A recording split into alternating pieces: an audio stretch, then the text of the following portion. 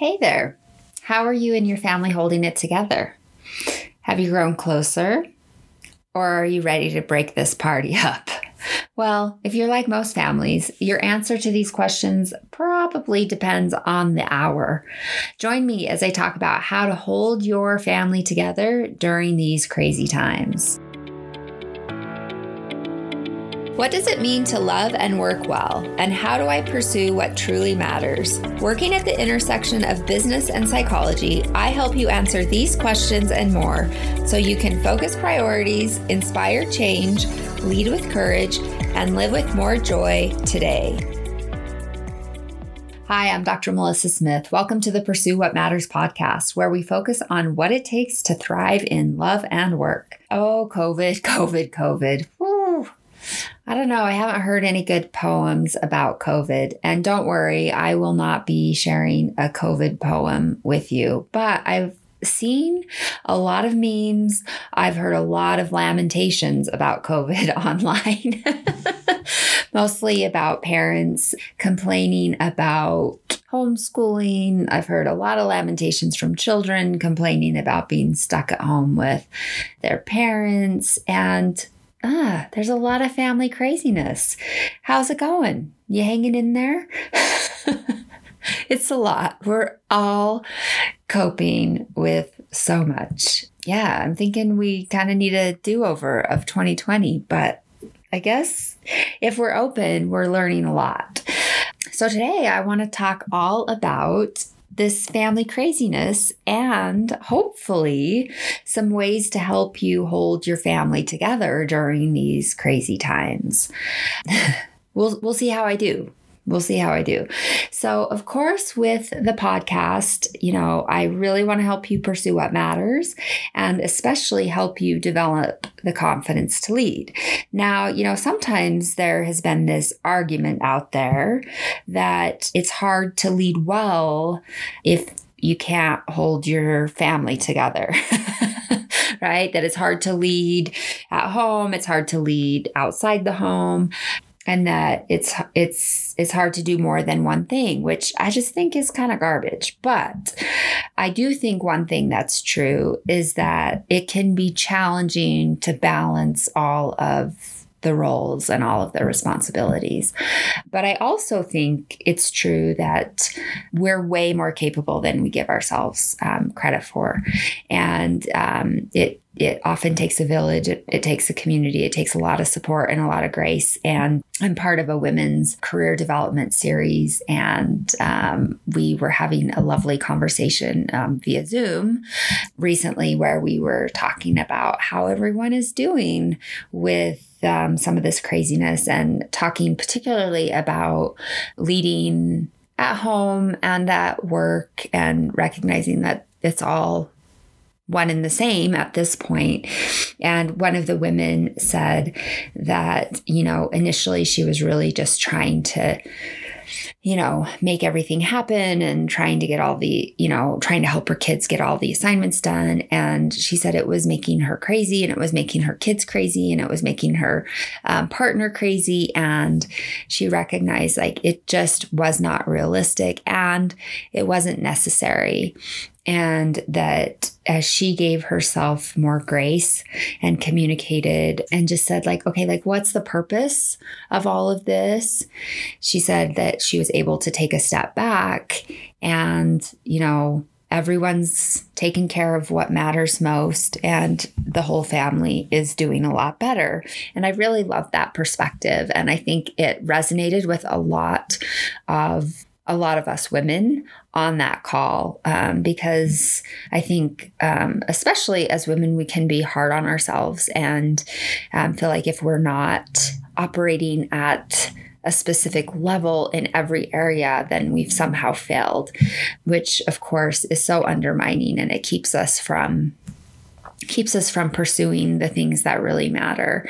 And so, today with the podcast, I really want to help you lead with curiosity, which is all about developing and cultivating self-awareness and really building a secure foundation to help you recognize what are the coping skills and what are the traits that help you lead with confidence and, help you to see that you can integrate your different roles and, have that secure foundation at home, that you don't have to do it all, that you don't have to do it all perfectly. And that, as we enlist support and as we give ourselves grace, we can really develop more confidence to lead, and we can let go of some of the rigid expectations. Because I think sometimes when we face some of the challenges, we just kind of say like, it can't be done. And so we don't try. And so I hope today with the podcast, we can really help you lead with curiosity and lean into some of the discomfort and really help you build that secure foundation. And with the podcast today, I have a freebie for you that's focused all on helping you cope as a family. So I have some great tips and skills to help you and your family cope well, to really help you all hold it together during this time. So first of all, let's talk about, a way, like a model for how we can think about some of the challenges that we are facing. So I want to talk to you about this model. It's a 3-part family adjustment and adaptation response model, which sounds like super important. And it is cool. It's very cool. But it's a pretty simple model. And I'm going to link to this resource. It is a nice little article that was actually written by a friend of mine. She's so awesome. She is a professor at BYU, Sarah.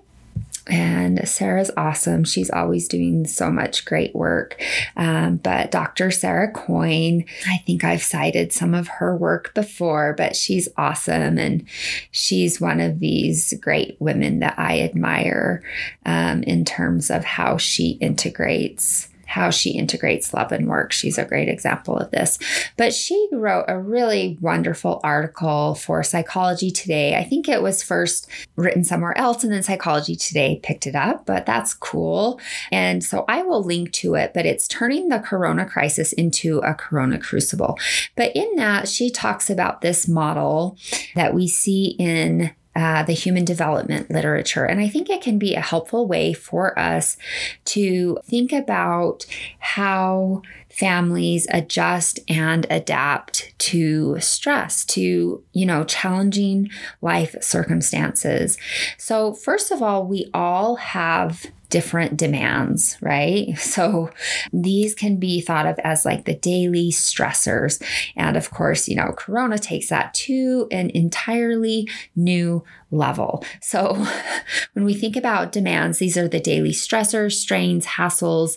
They may or may not involve a global pandemic. That's one of the things that Sarah says in the article, but right, for us all right now, they do. So the first one is demands. And then the second one would be capabilities. And these are our resources and coping behaviors. So these are emotional, social, financial, or psychological resources and coping behaviors that we use to deal with our demands.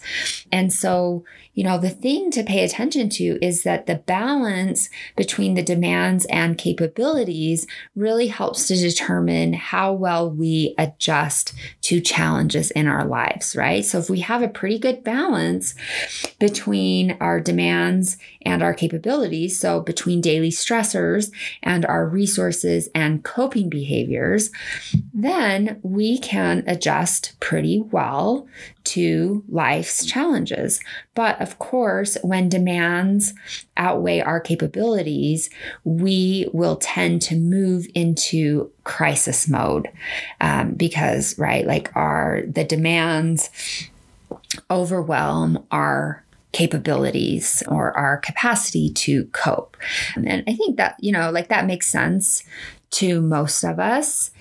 And, we're certainly seeing that with a lot of people. But I also think we're seeing an interesting phenomenon with this global pandemic. So first of all, I think it is stretching our capability more than we ever thought. I had the privilege of being part of a Zoom call of remarkable, resilient women recently these are all women in eating recovery, different stages of eating recovery.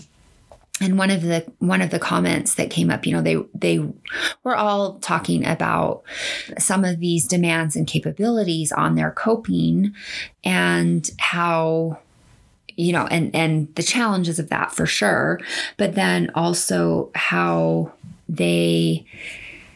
how their capabilities have been stretched.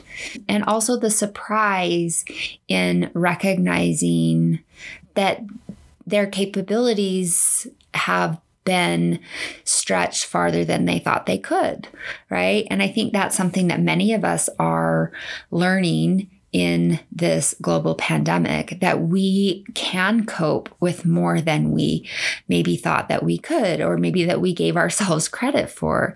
And it's hard, right? Because it is hard to be stretched. If you think about that as a rubber band that's stretching, you don't want to stretch it too far because, at a certain point it's going to snap or break, and that hurts, that's painful. But also we're recognizing that maybe we have more capability than we knew. And that's a pretty happy discovery. But of course, when our demands outweigh our capabilities, we do tend to move into crisis mode, which, is never a good place to be. And so as much as possible, we want to be able to balance that, where we think about what are the consistent resources and coping behaviors that we have in place to help us get through the daily stressors. And I don't know if you've noticed, but I'm pretty darn good about daily coping skills, but as we moved into this pandemic, I noticed that it was harder for me to use my consistent coping skills, right? So crisis kind of throws those resources and coping skills out the window because chaos kind of throws us off. And so, for me, of course, I noticed that pretty quickly, and I was like, okay, let's rein that back in and get back on track. But it took a little bit. It took a little while. And so we just kind of want to cultivate some of that awareness around that and recognize when we might be moving out of some of those resources and coping behaviors. So let's talk about some of the solutions that can help us, right? Those resources and coping behaviors that help us to reestablish balance if we're in crisis mode or if we're out of balance. So the first solution is, of course, to cultivate resilience. Now, I've just had a really good podcast. I think it was really good. I think it can be helpful. A podcast on empathy and resilience. I will link to that in the show notes. I also will link to a series of articles from our Balance Health and Healing website, which is our clinical practice, where one of our great clinicians, Jen White, has written a series of articles on cultivating resilience. And so those are really great. So if you want to dig a little bit deeper into resilience, I will link to those. But let's define resilience. So in psychology, we look at resilience as the ability to adapt well when faced with adversity. So it's kind of this idea of being able to bounce back from hardships, to be able to survive them, and in some cases actually experience some really profound personal growth. So sometimes we think about that as post-traumatic growth. So you go through really challenging experiences, but you're able to harness lessons and growth as a result of those difficult experiences. And that is the foundation for resilience and post-traumatic growth. So resilience actually involves thoughts and behaviors that anyone can develop. So it can be learned, and that's the really cool thing. So there are 6 core skills that you can cultivate to strengthen your resilience. And that's the really cool thing. So again, I'll link to the resilience podcast and then of course to Jen's blogs. So I'm just going to mention these. I'm not going to cover these in detail because you can get these through those other resources. But the first one is connection to others. So this is the single most important thing we can do to help ourselves develop resilience. So connecting to others who can offer empathy. So they do not have to have gone through what you've gone through, but can they listen and hold space for you? Can they listen without giving advice, without minimizing your concerns, without trying to fix you or catastrophizing your experience? So these people are gems. Find them and hold on to them. So I just had an experience recently with some of my dear friends. So we have a group, Marco Polo, with some of my best friends from high school. And we started the Marco Polo with this pandemic going on as a way of staying in touch. And it's been so great. And we've been able to laugh and talk about like really silly things like, like the Tiger King. But we've also been able to have really, really meaningful conversations. And it's been beautiful. And one of my dear friends has just experienced a really challenging life experience. And she's a long way away right now. And I just want nothing more than to be able to hug her. And we all feel that way. But of course, we can't do that. But we can hold space for her and we can share our love for her. And, we've all shed tears for her as we've expressed our love and empathy for her, using this app.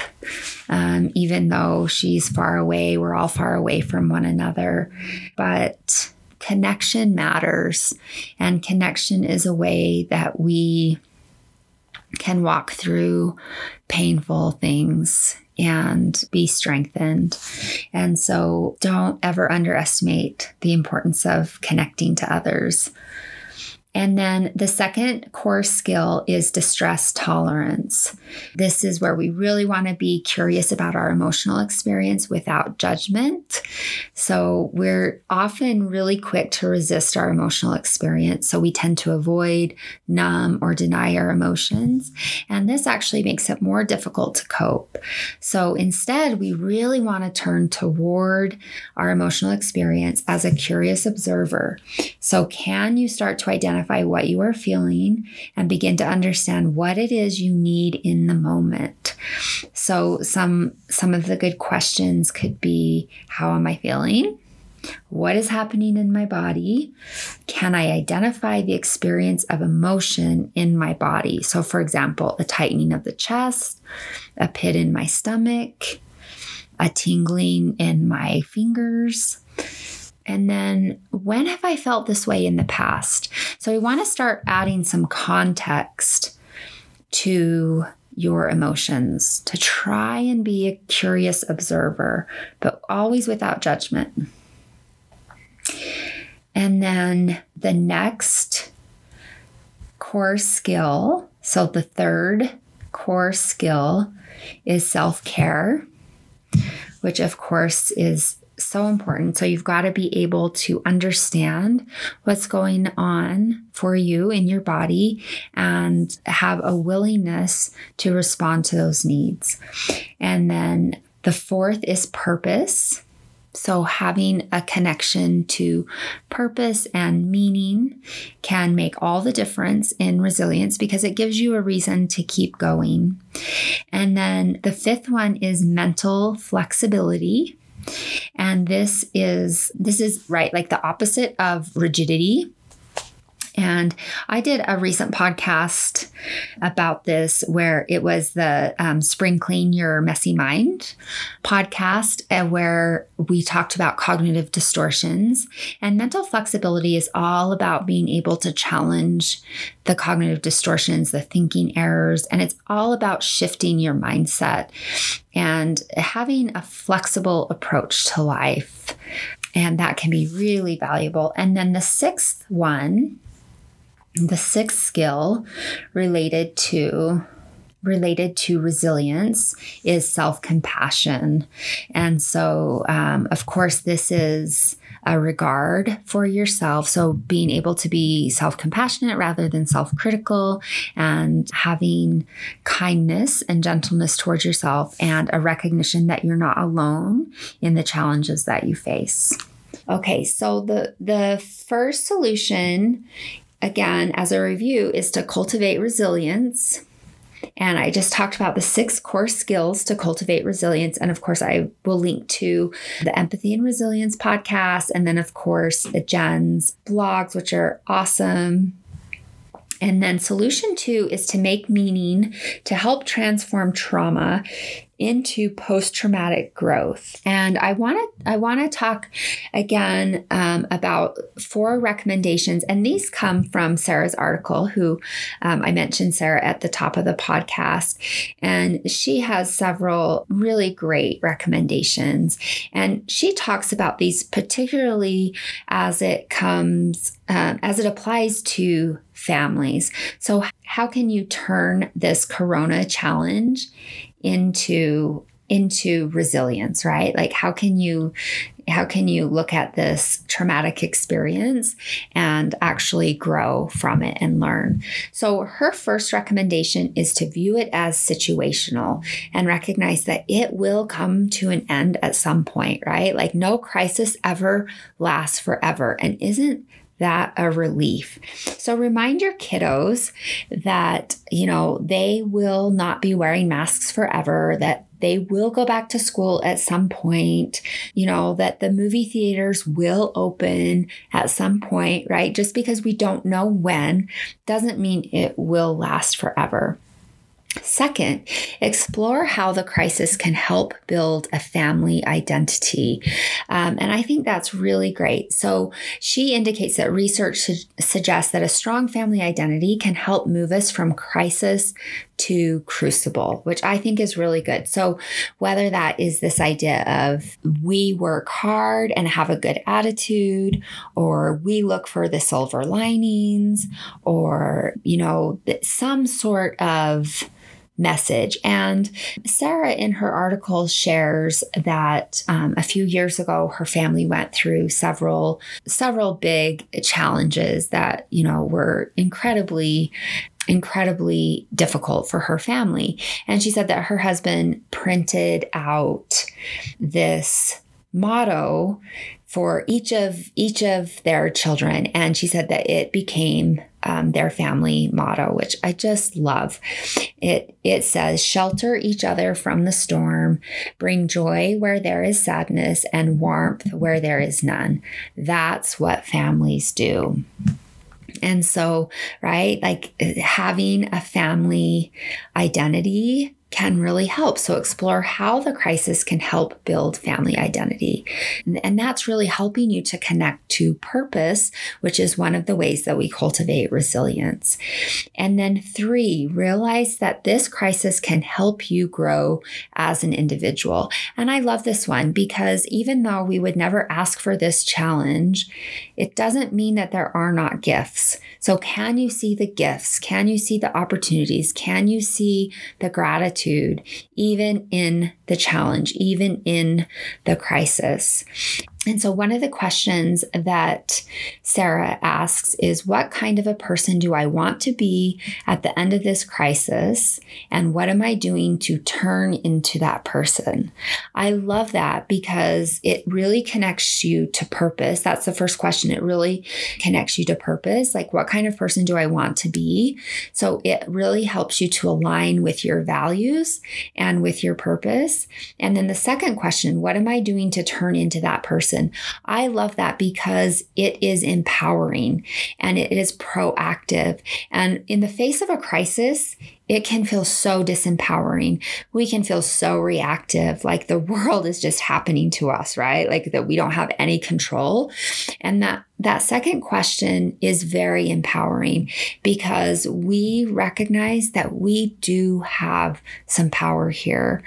And sometimes the only power is to choose our response, right? We've been taught that by Viktor Frankl. He taught that so well, that power to choose our response in the space between stimulus and response is the power to choose.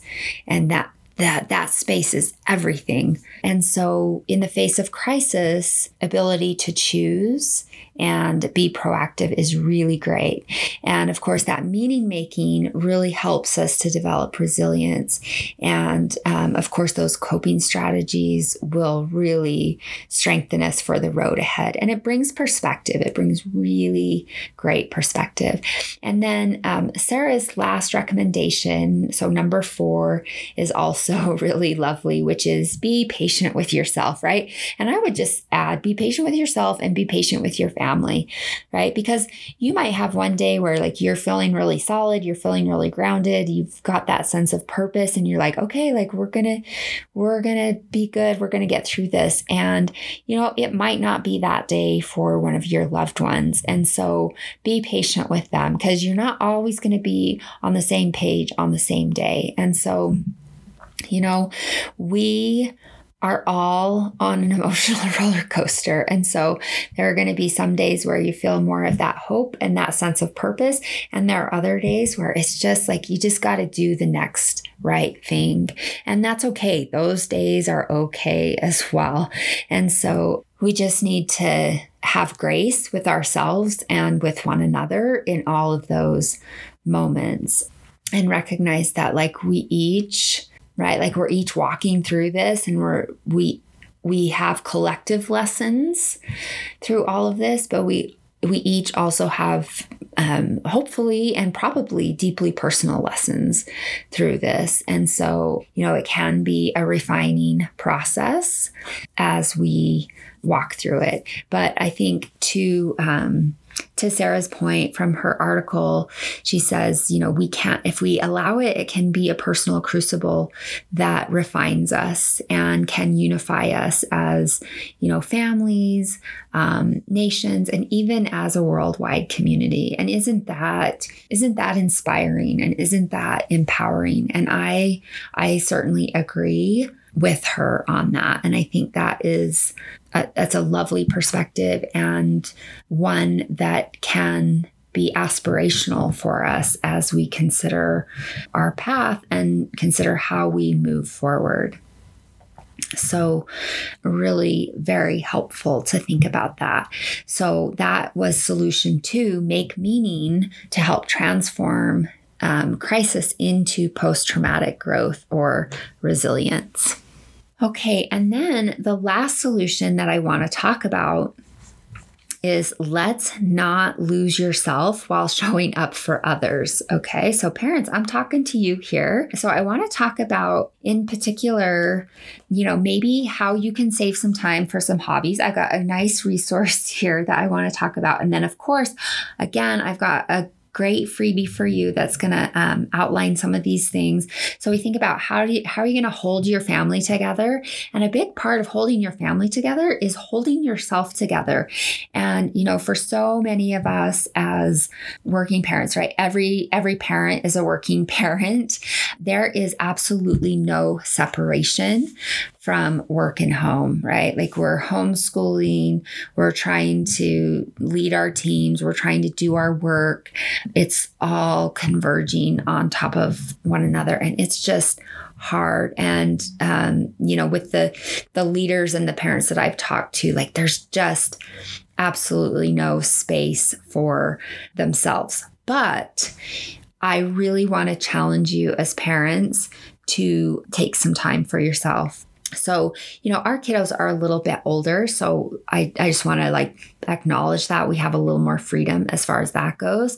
But one of the things my husband has done is he is getting out and riding the bike most days. And that for him, of course, it's great for the physical health, but for him, that's a really big part of mental health.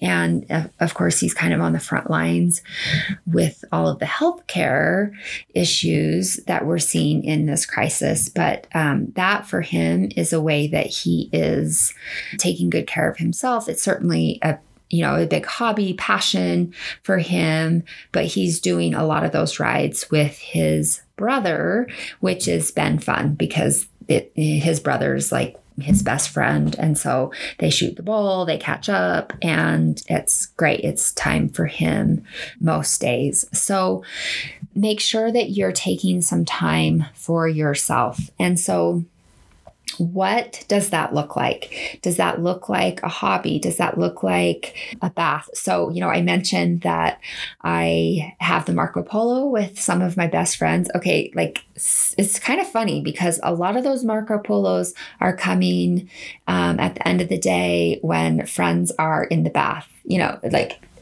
I'm just seeing heads in baths. So nothing besides heads in baths.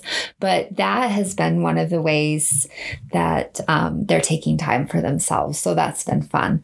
But I want you to think about how you can take time for yourself. So let's think about a hobby definition.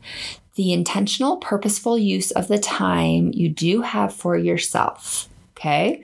So it doesn't have to be a big block of time. And the truth is you probably don't have a big block of time, but hobbies don't just take your mind off of stressors, but it can really help you meet your work and life challenges better. And so, I think one of the biggest arguments that I hear around this is I don't have time for a hobby, or I'm too busy. And I would just say you can't afford not to take some time to relax and recharge. It will help you meet your life challenges better. So let's talk about some of the benefits of hobbies. So first and foremost, they help you to relax and recharge. It can help you take your mind off your work, improve your mood, and be more present. That's a great benefit. Hobbies can also, second, help you hone new skills. So they help you to study and practice things that you find enjoyable. There's the intrinsic satisfaction of improving. You can intentionally choose new hobbies to learn different skills that you can then apply more broadly in our lives. So whether that's learning to play the piano, whether it's gardening, whether it is learning to play the guitar, whether it's reloading, whether it's, riding the bike, powerlifting, it's great. And it's different from what you're doing at work. 3, hobbies can help you become better problem solvers.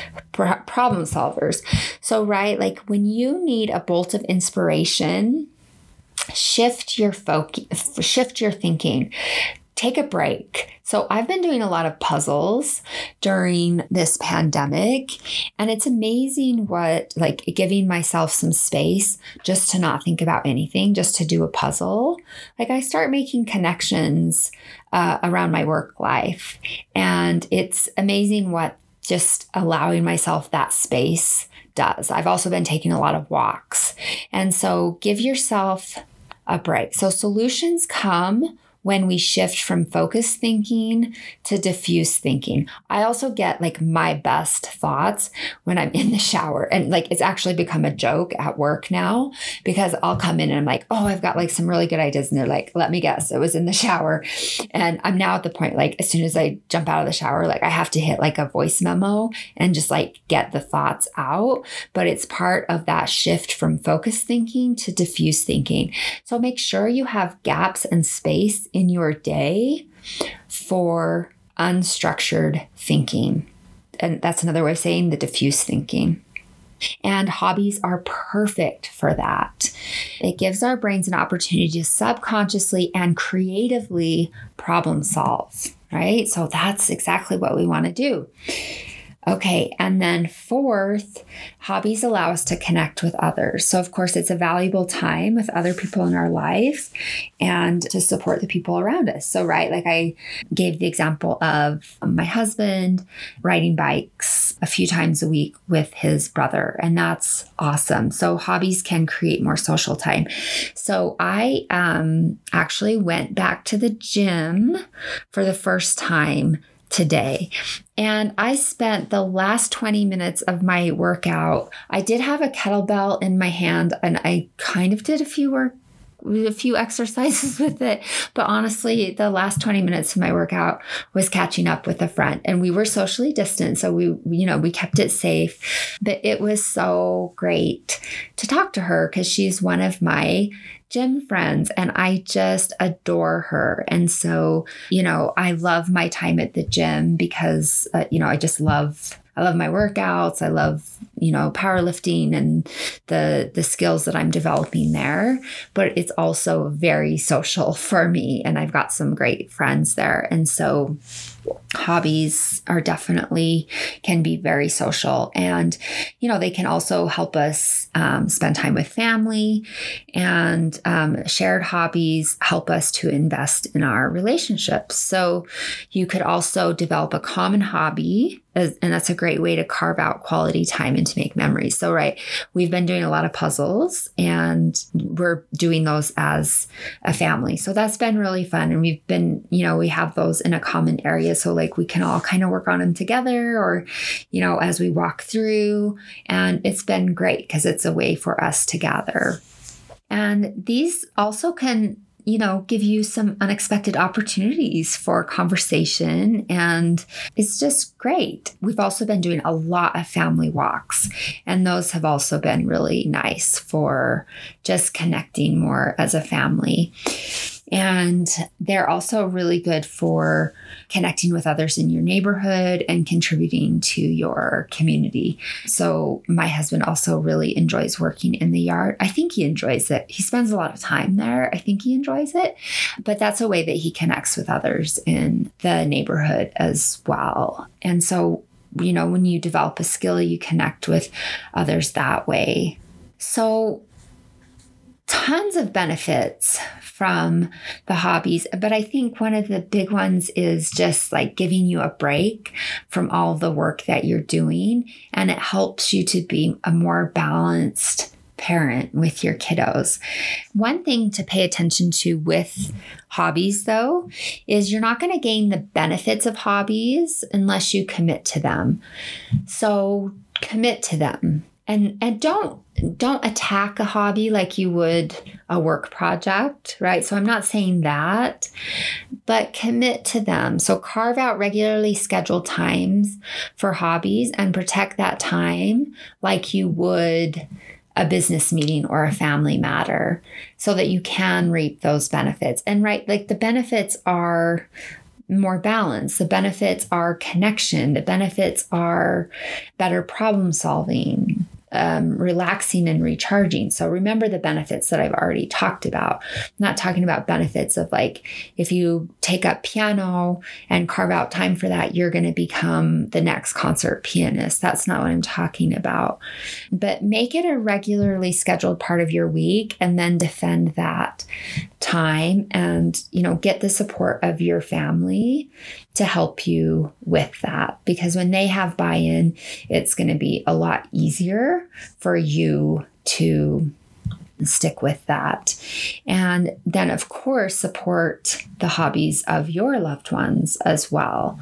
So that will help everyone to stay more balanced in the family and balanced, healthy, happy, get you all through this in one piece, right? Some days are better than others, but I hope that you will head on over to the website and check out the show notes with all the resources for this episode. I will link to some of the resources, including my friend Dr. Sarah Coyne's Psychology Today article that I used as a resource. And then Also, I will link to Jen White. She's one of our great clinicians here at Balance Health and Healing. She has some great articles on resilience. And then also I will link to my podcast on empathy and resilience. And then also I have a really great freebie for you this week, all about helping your family hold it together, right? So we want to really help your family hold it together and think about the ways that you can all thrive during challenging times. So I hope you'll head on over to the website and check out the show notes and get the freebie there. And the way that you can do that is to head to www.drmelissasmith.com/episode-58. One more time, that's www.drmelissasmith.com/episode-58. I'm Dr. Melissa Smith. Remember, love and work and love. That's all there is. Until next time, take good care.